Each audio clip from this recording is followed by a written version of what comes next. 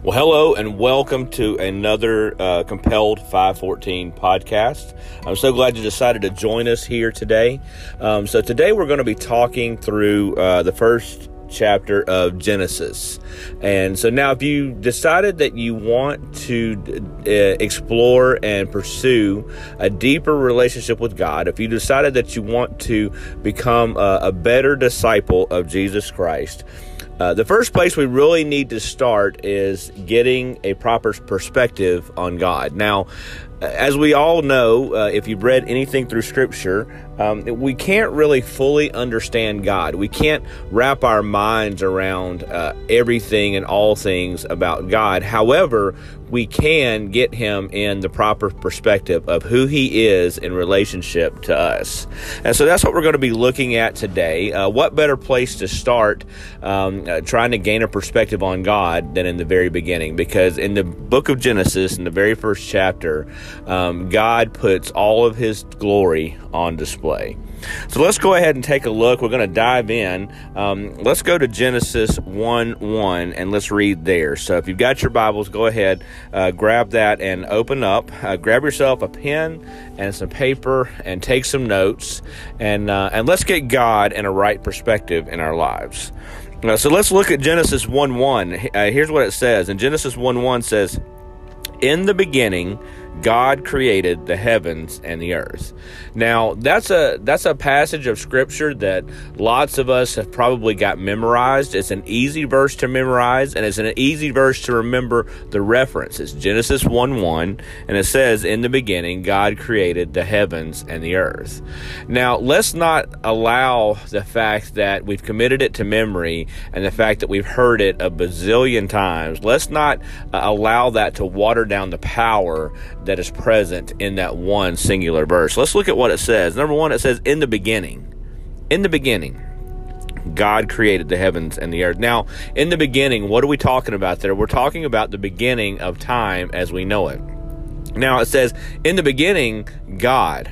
In the beginning, God. Now, what does that mean? Well, it means that when the beginning started for us, that God was already present. And He was the one that created the beginning. He was the one that created all things. He created the heavens and the earth. Now, what does that mean about God? Well, that means that He existed before the beginning. And that means He has to be eternal. So let's first focus on the fact that God is eternal. God existed in eternity past, and God existed in eternity present, and God existed in eternity future. He has no beginning. He has no end. God was not created, but yet He is the creator. Now, a lot of folks will try to argue and say, well, God created all these other things, but who created God? And let's just say that God was created. For the sake of argument, let's just say that He was created. We could say, let's give Him a name and say Tom created God. So what's the next question? The next question would be then, well, who created Tom? And so let's give that guy a name and say his name is Jack. And so we say, well, Jack created Tom. So then the next question is, well, then who created Jack? And we could go on and on and on. And here's the truth of the matter. We can either accept that God existed eternally, or we can eternally question the existence of God.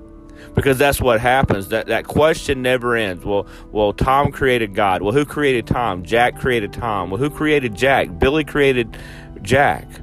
And that question never reaches an end. So either way you look at it, you end up in eternity. And so let's accept the fact that God existed eternally and that He is the almighty creator of all things, the heavens and the earth.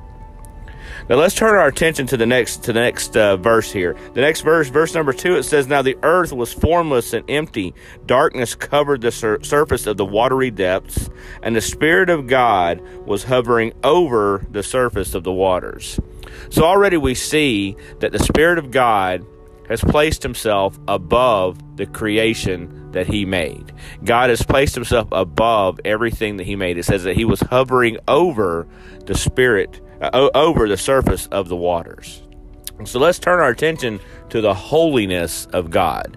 Now, what does holy mean? Holy means set apart. Holy means different. Holy means above. And so that's what God is demonstrating here. He's demonstrating his holiness, his superiority, the fact that he's in authority and above what he has created. He is the creator, and he has authority and is above what he has created. That's Genesis 1:2. Now let's look at the rest of it. Now the rest of this passage is actually pretty long. It's the verses 3 through 31.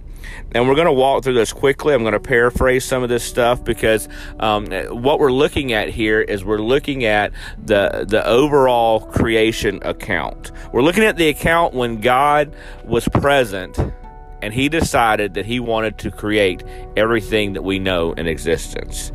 In verse number 3, it says, "Then God said, 'Let there be light,' and there was light." Let's talk about that for a minute. God said, "Let there be light," and there was light. That's the very first thing that it says that he created. And now notice there, I want you to focus on and turn your attention to the power of God. The power of God there. Look at that. It says that he said, "Let there be light," and there was light. That is a mighty, powerful spoken word. Now, sometimes don't we wish that we had the power to speak things in existence when we want something really super bad, when we have a desire for a new car, or if you're a student, a new video game, or a new pair of shoes, or whatever it is, and maybe there's just not quite enough in the budget to be able to get those things, but man, you really want that and you really wish you could have it.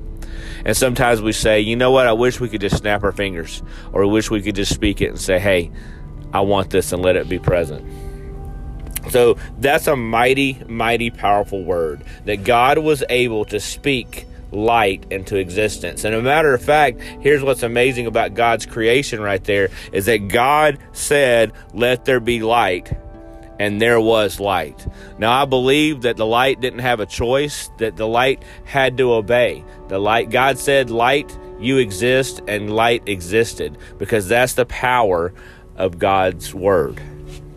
I want you to look at the magnitude of God. Look at how big God is, because as you move down through these next several verses of Scripture, what you're going to see is that God created everything. Not only did he create light, but it says that he also created, in verse number 6, an expanse between the waters, separating water from water.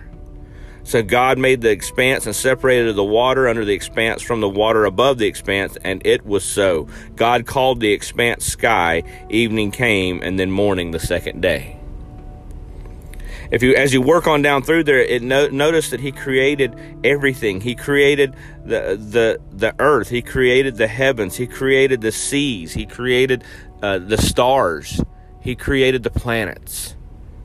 He created everything that we know on earth. He created the trees. He created all the animals. He created everything that we know that is in existence today. He created it all. And he created it all by the magnitude and the power of his spoken word. God said, "Let it be," and it was. Now, finally, I want us to talk about the sovereignty of God.